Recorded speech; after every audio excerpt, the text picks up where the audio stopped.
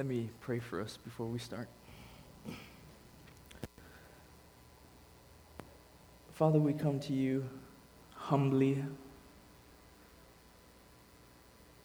knowing fully who you are, because your word tells us you are holy, you're righteous, you're sovereign, you are Lord over all creation. And in your kindness, you choose to reveal who you are to us through Christ, our Redeemer. So we thank you that we can know you, the God of all creation. Thank you for your Son, that he took our sin, that he took our guilt, and that he took your wrath and died in our place and was buried. And you rose him from the dead. And he ascended to your right hand and sits there now, waiting for his enemies to be made his footstool. We thank you for the gospel. Thank you. That is our only hope. That's the reason why we're here this morning. We got nothing to boast about before you. Our boast is in Christ. So we just pray, Father, that you would be kind and generous and gracious, merciful to us by revealing more of your Son to us this morning. God, I pray that you would help me. I'm super weak. I pray that you would magnify Christ through my weakness, my inability to give your people your word, to stand up here in fear and to say, thus says the Lord. So I just pray that you would help me by your Spirit, that you would help us to receive your word. We pray this in Jesus' name. Amen. Brothers and sisters, it is always a privilege for me to preach the word to you here at Kahului Baptist. Granted, I'm sure we all stayed up late last night. Kahului was going off. We could see it from Waikapu. Fireworks everywhere. But though we stayed up late today, it is not only a privilege for me to preach the word, but I want to remind you, it is a privilege, brothers and sisters, to hear God's word. And so I come here and I bring greetings to you from Kailua Baptist Church. Many of you do not know who Kailua Baptist Church is, but some of you do. And that's the church where, like Randy said, my wife and I are members there.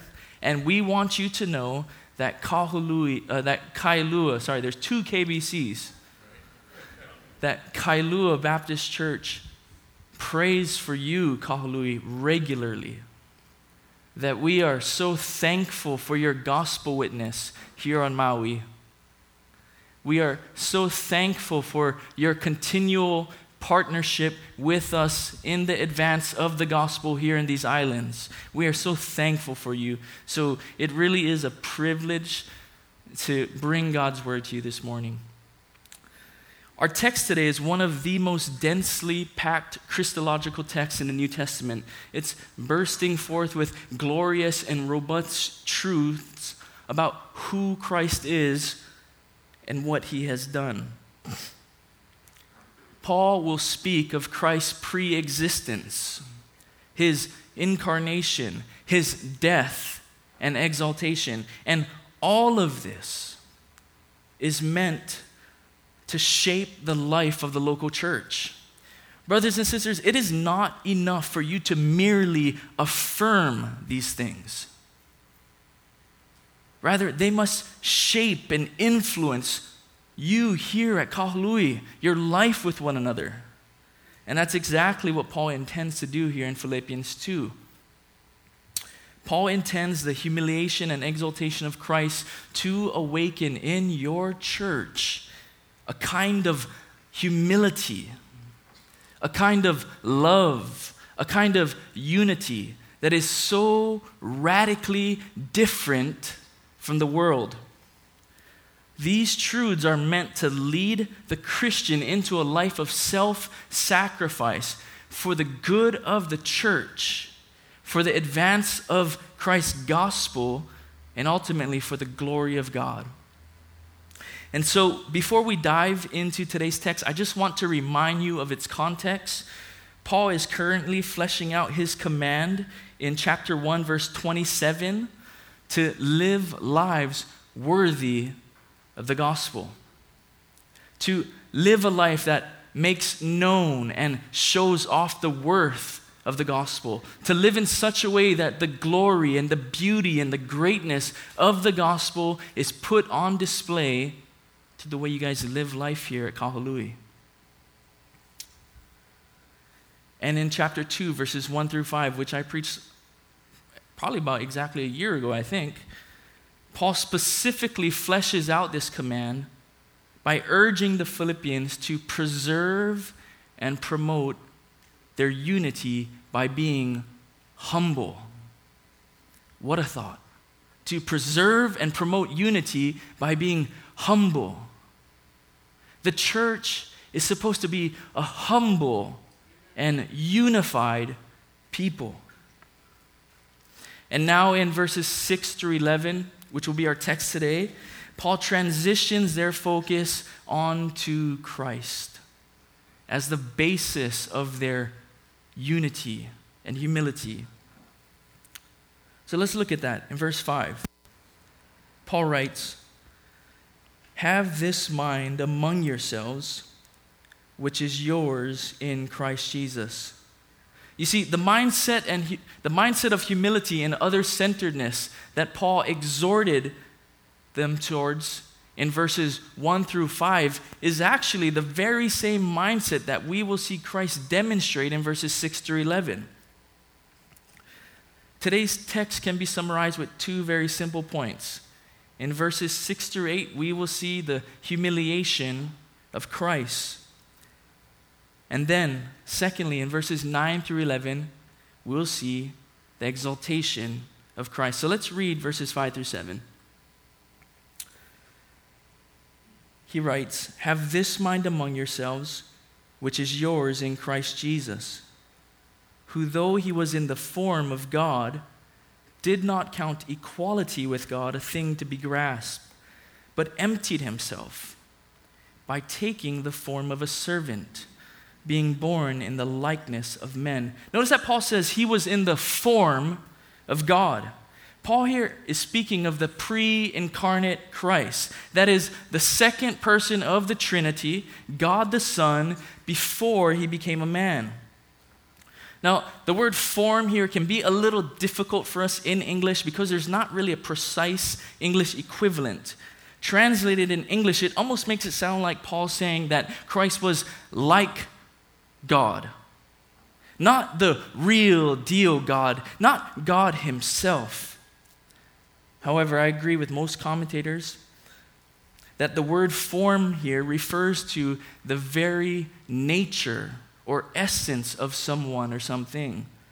That is, its inner substance, having all its essential qualities and characteristics. Having all the essential qualities and characteristics of that one or that thing. So, the NIV better communicates the original meaning of this word when it translates this, Christ Jesus, who was in very nature God. Paul is saying here that the pre-incarnate Christ existed fully as God. Now, this is the same pre-incarnate Christ spoken of by John when he wrote, "In the beginning was the Word, and the Word was with God, and the Word was God." This is the same Christ who shared in the Father's glory before creation, John 17:5. This is the same Christ who made all things, and without him was not anything made that was made. This is the same Christ in whom was the source of all life, John 1:3-4. This is the same Christ whom the writer of Hebrews says is the radiance of the glory of God, the exact imprint of his nature, Hebrews 1:2-3. This is the Christ whom Paul is writing of here in verse 6, who was in the form of God. And so if Christ's deity were not clear enough, look at what Paul says next. Though he was in the form of God, he did not count equality with God a thing to be grasped. So again, being in the form of God means Christ was equal to God. The Son was fully divine, equal with God, yet distinct from him. Both phrases here point to the same reality, Christ's full and absolute divinity. Yet as God, notice what Christ did not do. Notice what Christ did not do as God. Christ did not consider it something to be grasped or clung to. That is, he did not cling to his divine rights and privileges as God the Son. Paul is using this idea of grasping to contrast Christ with the mythological gods and pagan kings of their day. They were known for using their power and authority to grab and get and take whatever they wanted. I remember watching Braveheart as a very young kid and being overcome with feelings of helplessness and horror. The bad guy was King Edward I of England. This king would use his superior military power to conquer and ravage little towns all throughout Scotland. Soldiers on horseback would invade and take goods and livestock and women. Sometimes they would just straight up slaughter the people and burn the towns. And all of this was done in the name of the king. And it was the same way for the Greek gods of their day. In Greek mythology, the gods were selfish, vindictive. They used their power for whatever they desired. And many suffered at the hands of these great and mighty gods. But it was not so with Christ. It wasn't that way with Christ. Though Christ was supremely greater than these pagan kings and pagan gods, he was surprisingly unlike them.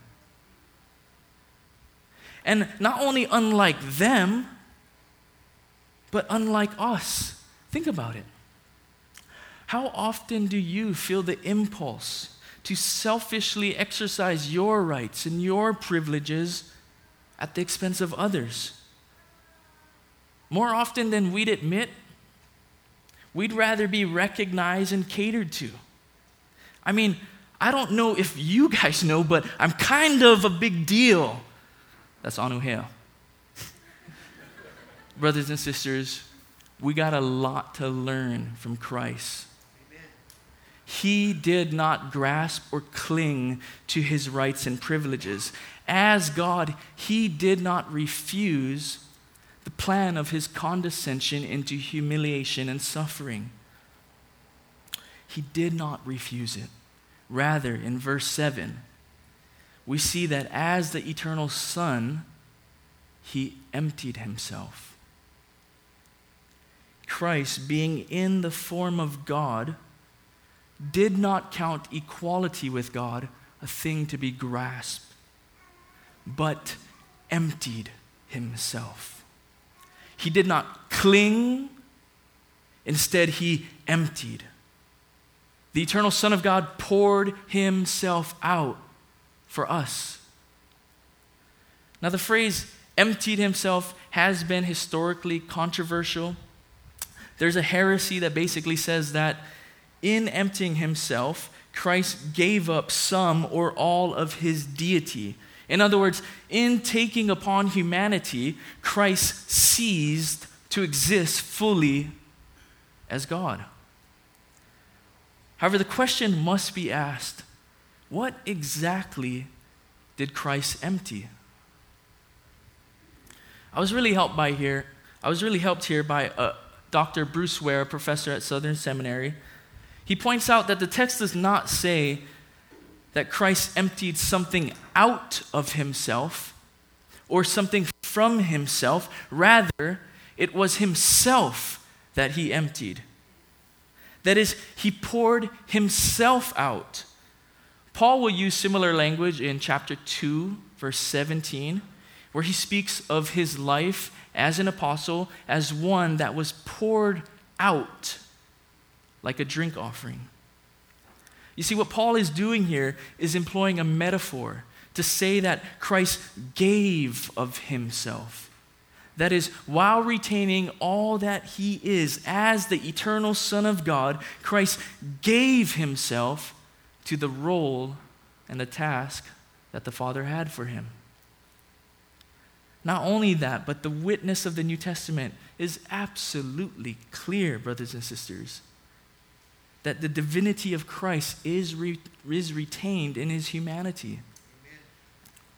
Colossians 1:9 says that in Christ, and the context here is Christ as the resurrected and ascended God-man, that in Christ all the fullness of deity was pleased to dwell. Colossians 2:9 says that in Christ the whole fullness of God dwells bodily. And John 1:14 says the Word became flesh and dwelt among us. And you can go do a word study on that dwelt later. But the Word became flesh and dwelt among us, and we have seen his glory. Glory as of the only Son from the Father. And I've already mentioned Hebrews 1:3, but it speaks of Christ, the ascended God-man, as being the radiance of God's glory, the exact imprint of his nature. Dr. Ware wrote a helpful little book of his meditations on the humanity of Christ titled The Man Christ Jesus, and I recommend that to you. It's a good read. It's helpful for us understanding the humanity of Christ. And in it he says, since Christ is fully God, he cannot cease to be fully God. God is eternal, self-existent, immortal, and immutable. He has eternally been fully God, and now in the incarnation pours out fully who he is as God while remaining fully God as he does so. That's a pretty packed statement. Like I said, go read the book. It's very helpful. So if Christ did not empty himself of his deity, what did he empty himself of? In what way did he empty himself? How did Christ pour himself out? Look at the text. He did so by taking the form of a servant. He who was in the form of God emptied himself by taking the form of a servant. Dr. Ware says this is a kind of addition by subtraction. In other words, Christ pours out by taking. Christ empties by adding. In verse 7, Paul writes, he emptied himself by taking the form of a servant, being born in the likeness of men. Being born in the likeness of men. This is shocking. Please, brothers and sisters, do not get used to reading texts like this. Do not lose the wonder that a text like this is meant to invoke in your soul. The eternal Son did not grasp or cling to his privileges and glory, but gave up those things by emptying himself in becoming a man, taking on the role and task of a servant. This is the doctrine of the incarnation. That is that Christ, the eternal Son of God, became man. The one who was in the form of God took the form of a servant, being born in the likeness of men. Paul uses the word likeness here because in becoming a man, Christ, like I said, retains his full deity. As one scholar put it, Jesus is truly man, but not only man. So being born in the likeness of man, the eternal Son becomes fully man. He was made to be like you and I in every way. Jesus was carried and nurtured in his mother's womb. He had to learn to feed and to roll over. He had to learn to crawl and to walk and to run. He had to learn his numbers and how to count. He had to learn his ABCs and how to read and how to write. Now, when my brothers and I were taking Greek and Hebrew together, which was awesome in Kentucky, we would come up with like the most ridiculous and silly ways to remember ABCs and vocabs and paradigms and such. And I'm sure it wasn't much different with 3-year-old Jesus. Aleph, Bet, Gimel, and Dalet, Hey and Vaven. Aleph, Bet, Gimel, and Dalet, Hey and Vaven. Zion, He and Te and Yod and Yosh, Lamed, Mem, Nun, Samik, Ayan. You see, Jesus grew in knowledge. He learned submission to his parents. He learned obedience through the things he suffered. You see, Christ, the eternal Son, became man. And before he was a man, he was a teen. And before he was a teen, he was a boy. And before he was a boy, he was a baby. And before he was a baby, he was the eternal Son of God. This is meant to blow minds and awaken hearts. God the Son humbled himself by becoming a man. And as if Christ couldn't condescend any lower as a man, he became a servant.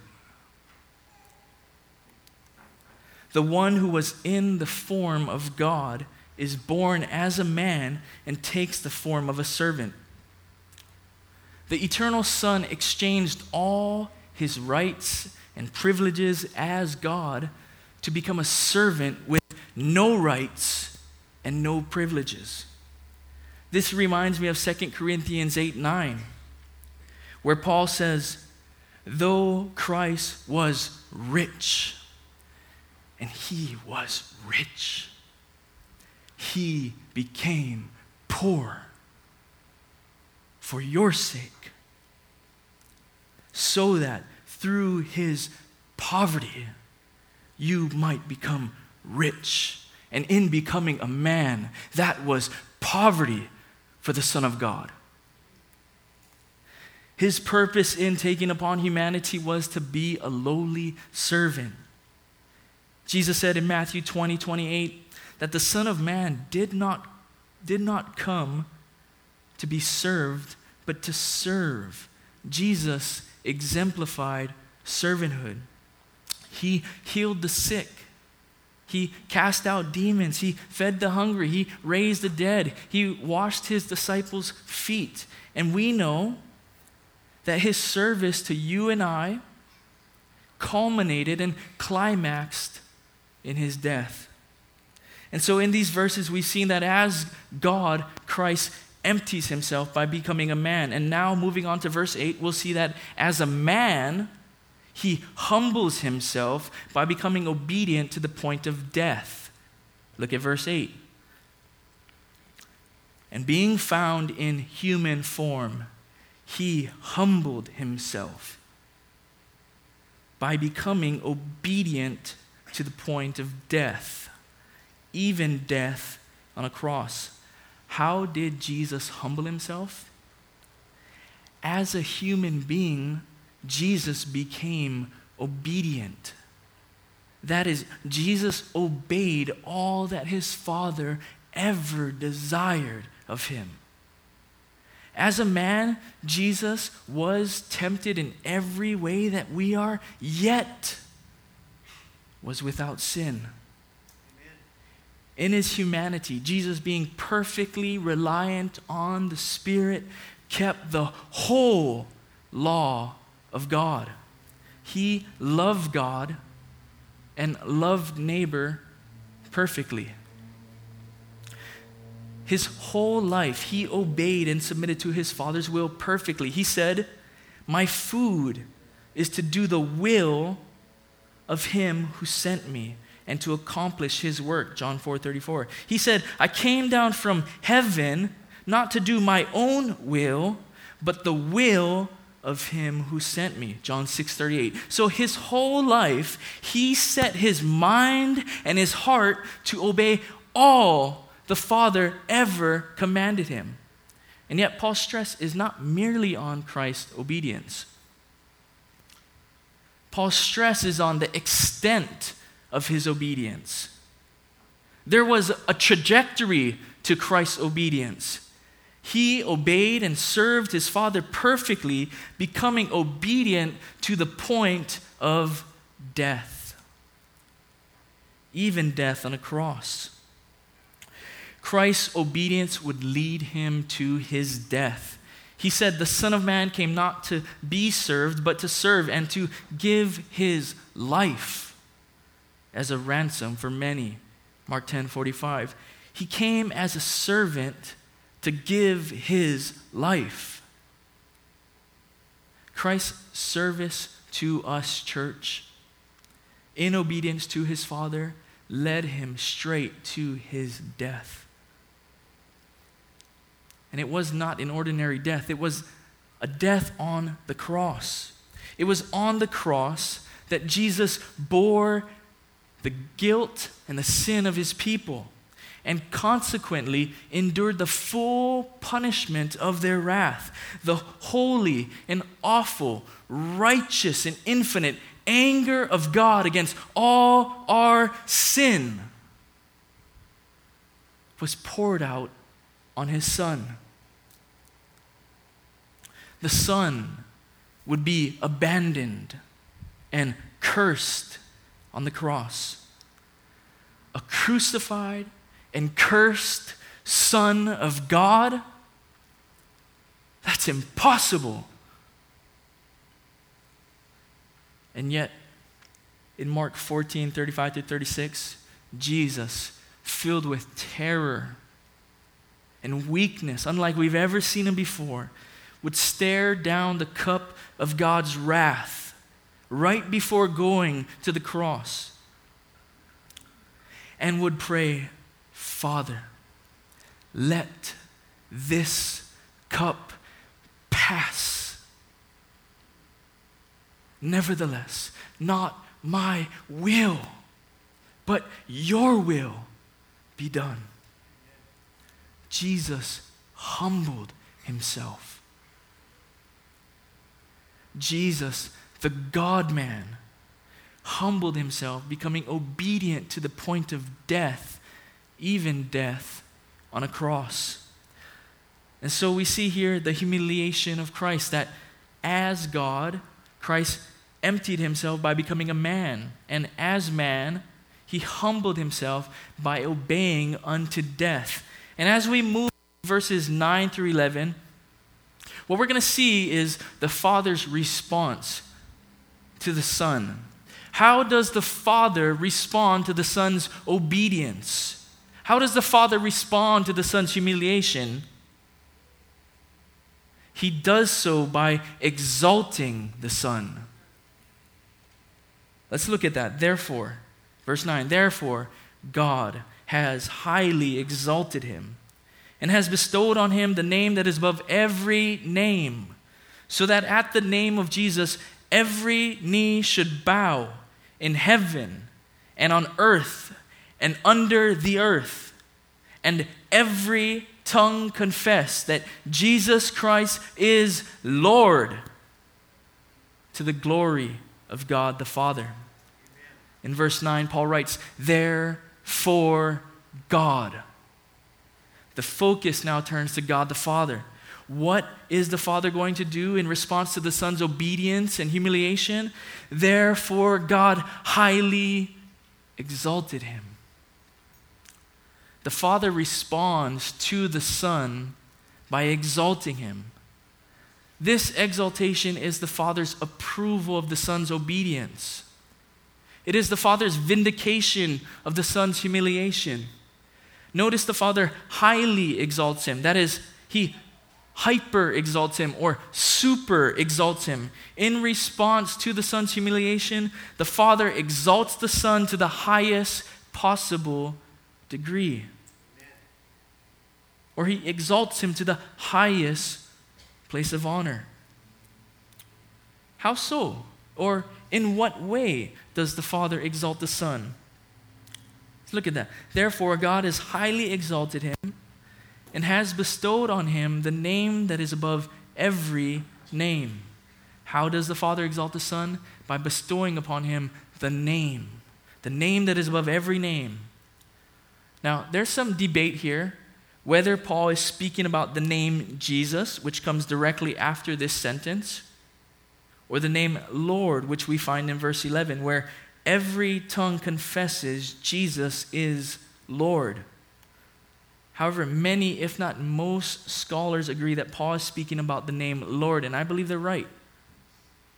You see, the word Lord is significant because it's the same word which is always used in the Old Testament to refer to God's personal name, Yahweh. Yahweh is the supreme name of the Old Testament. Historically, Jews revered the name Yahweh so much so that scribes wouldn't even write it out, and in its place they would write Lord, which is what we see throughout the whole Old Testament. And so biblically, the name Lord becomes synonymous with the name Yahweh. In Isaiah 42:8, God says, I am the Lord. That is my name.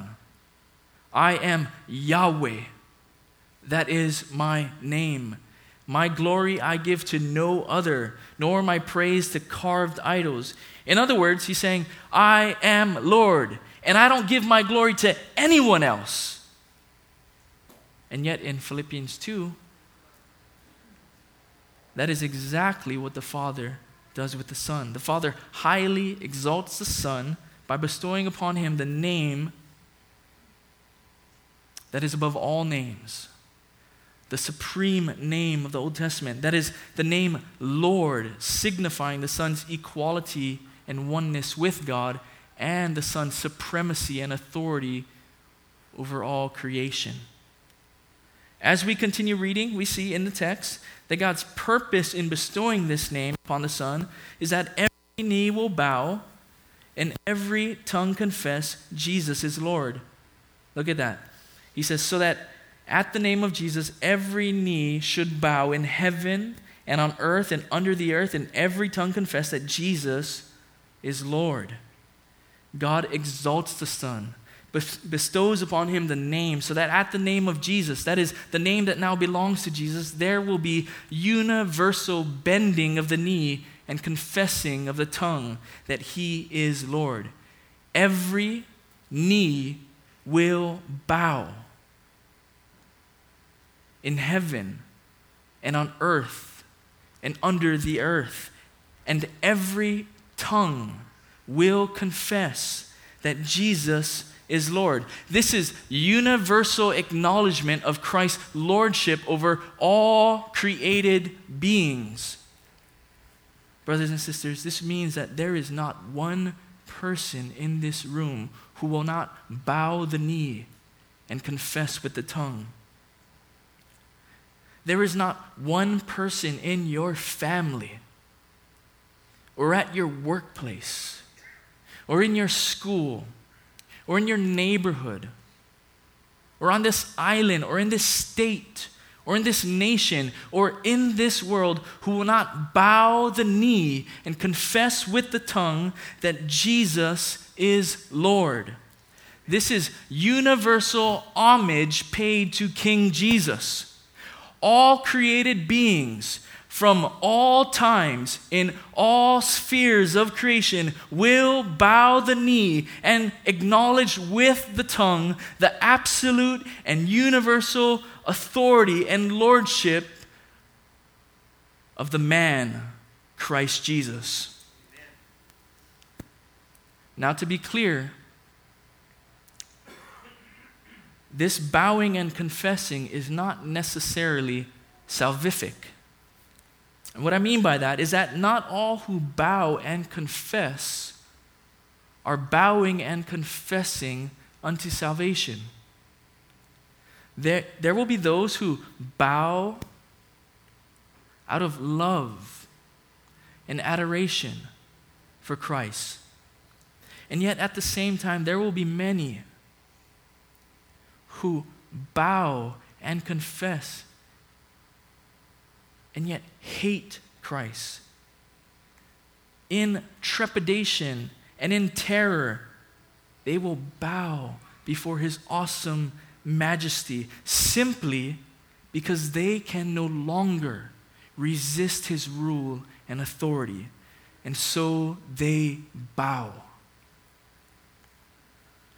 All created beings will bow before him on that day.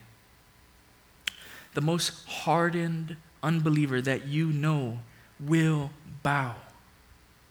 The most influential person in our society, the most influential and powerful people of our society will bow and confess with the tongue. President Obama will bow. Kim Jong-un will bow. The leaders of ISIS will bow. And friend, if you have not bowed your knees to Jesus and confessed him as Lord, there is still time. God is merciful and gracious, slow to anger, abounding in steadfast love. He is patient and desires that all be saved. And if you confess with your mouth and believe in your heart that Jesus raised him from the dead, you too will be saved. And so I plead with you, if that's you, if you have not bowed your knee, if you are still living your life as Lord of your universe,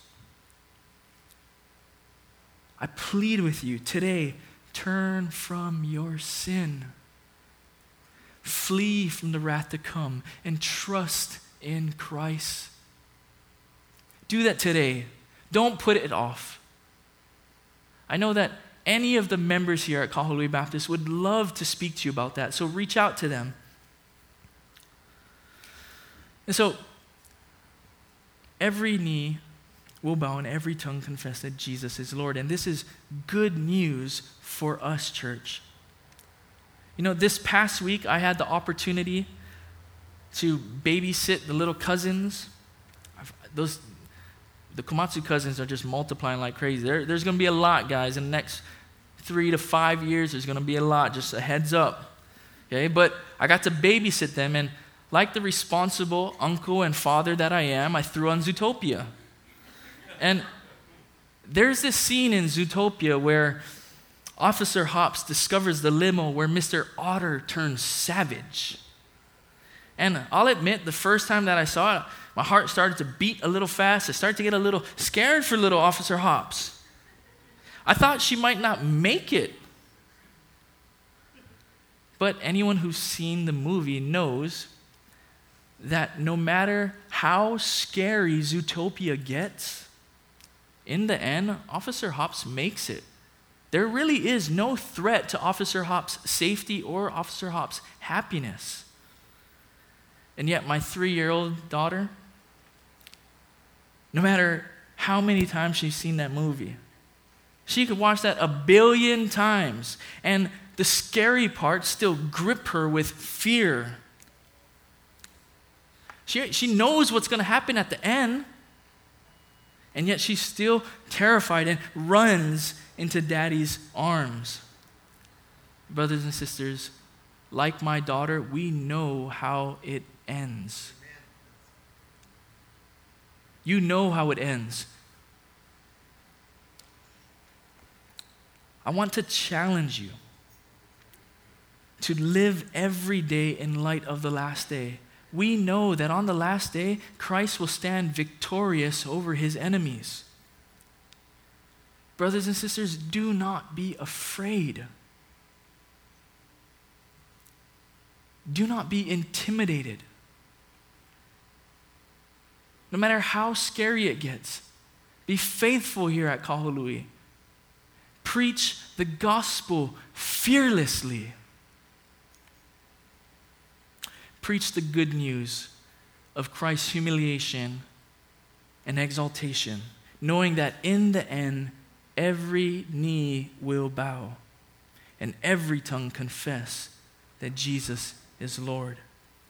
So God exalts his Son as Lord on the last day, and a final acknowledgement of Christ's absolute rule and universal reign over his creation will take place. Now, I want you to notice something. I don't want you to miss this. Notice how Paul closes this sentence. Every knee will bow and every tongue confess that Jesus is Lord, to the glory of God the Father. Here we see the ultimate Trinitarian purpose in the humiliation and exaltation of Christ.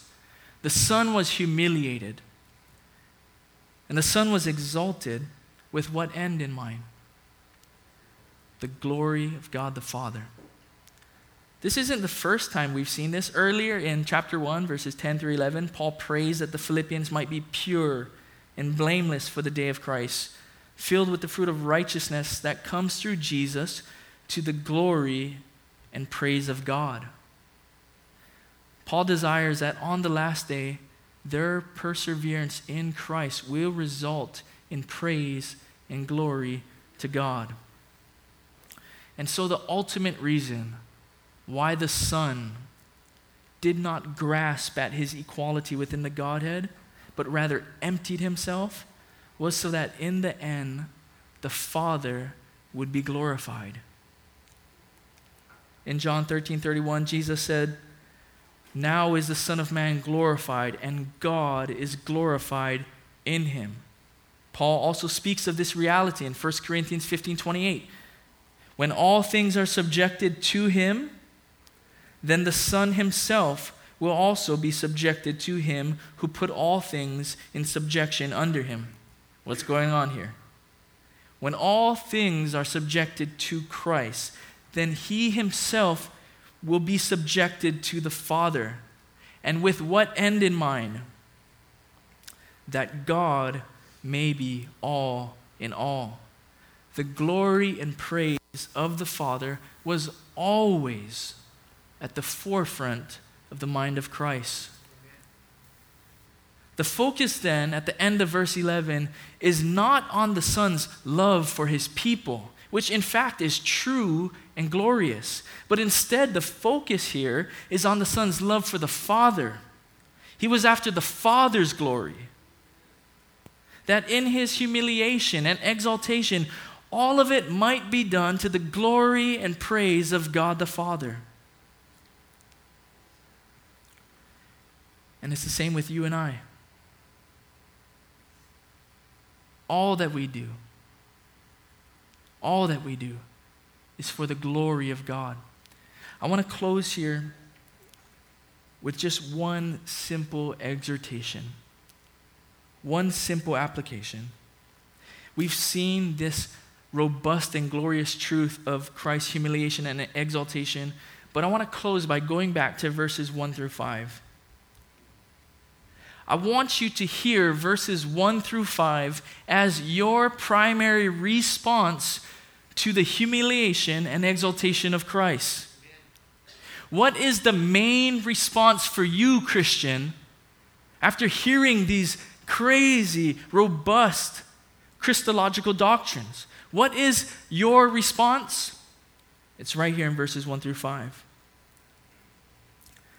So if there's any encouragement in Christ, any comfort from love, any participation in the Spirit, any affection and sympathy, complete my joy, Paul writes. If you've experienced these things from Christ, then complete my joy, he writes, by being of the same mind, having the same love, being in full accord and of one mind. Do nothing from selfish ambition or conceit, but in humility count others more significant than yourselves. Let each of you look not only to his own interests, but also to the interests of others. Have this mind among yourselves, which is yours in Christ Jesus. This exhortation towards humility and unity is grounded in what Christ has done and who he is. And it is for you, church. This is for you. As we gaze upon the glory of Christ, upon his humiliation and his exaltation, we will be conformed by his Spirit into his likeness. So Kahului Baptist, keep looking to Christ, the God-man. Embrace and rejoice and love and exalt in him and all he is for you. I've prayed that the Spirit would use these glorious Christological truths to humble you, to humble us, to flatten us, and make us real low before the presence and power of the majesty of the God-man, Christ Jesus. Paul will later say in this chapter that as the church does this, as we humbly live unified in the gospel, our lives will look so strikingly different from that of the world that we will shine as lights in the world, in the midst of a crooked and twisted generation. As you strive to maintain the unity of the body here at Kahului, as you strive to put away selfishness and put on humility that you see in Christ, your lives together here at KBC will look so strikingly different from the world that you will shine as lights here. Do you want that? Do you long for that? We must strive for the cultivation of the mind of Christ. One of the best ways to do that, I know you guys have in place right here, small groups. Get involved in a small group if you're a member here. So brothers and sisters, by God's grace, through the power of the Spirit, sacrifice yourselves. Empty yourselves. Pour out yourselves. Give of yourselves for the good of your church here at Kahului, for the advance of the gospel, and for the glory of God. And do this all the while eagerly awaiting that day when the lordship of Jesus will be fully realized and acknowledged before all his creation. Let's pray.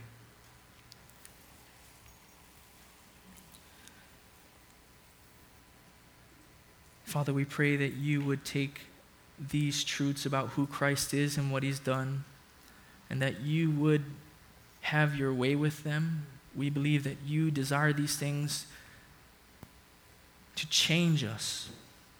And so I pray that you would change every Christian here, that you would change Kahului Baptist. Make us a humble and unified community. And we praise you that you are doing this, so we pray that you would do this even more. We ask this in Jesus' name. Amen.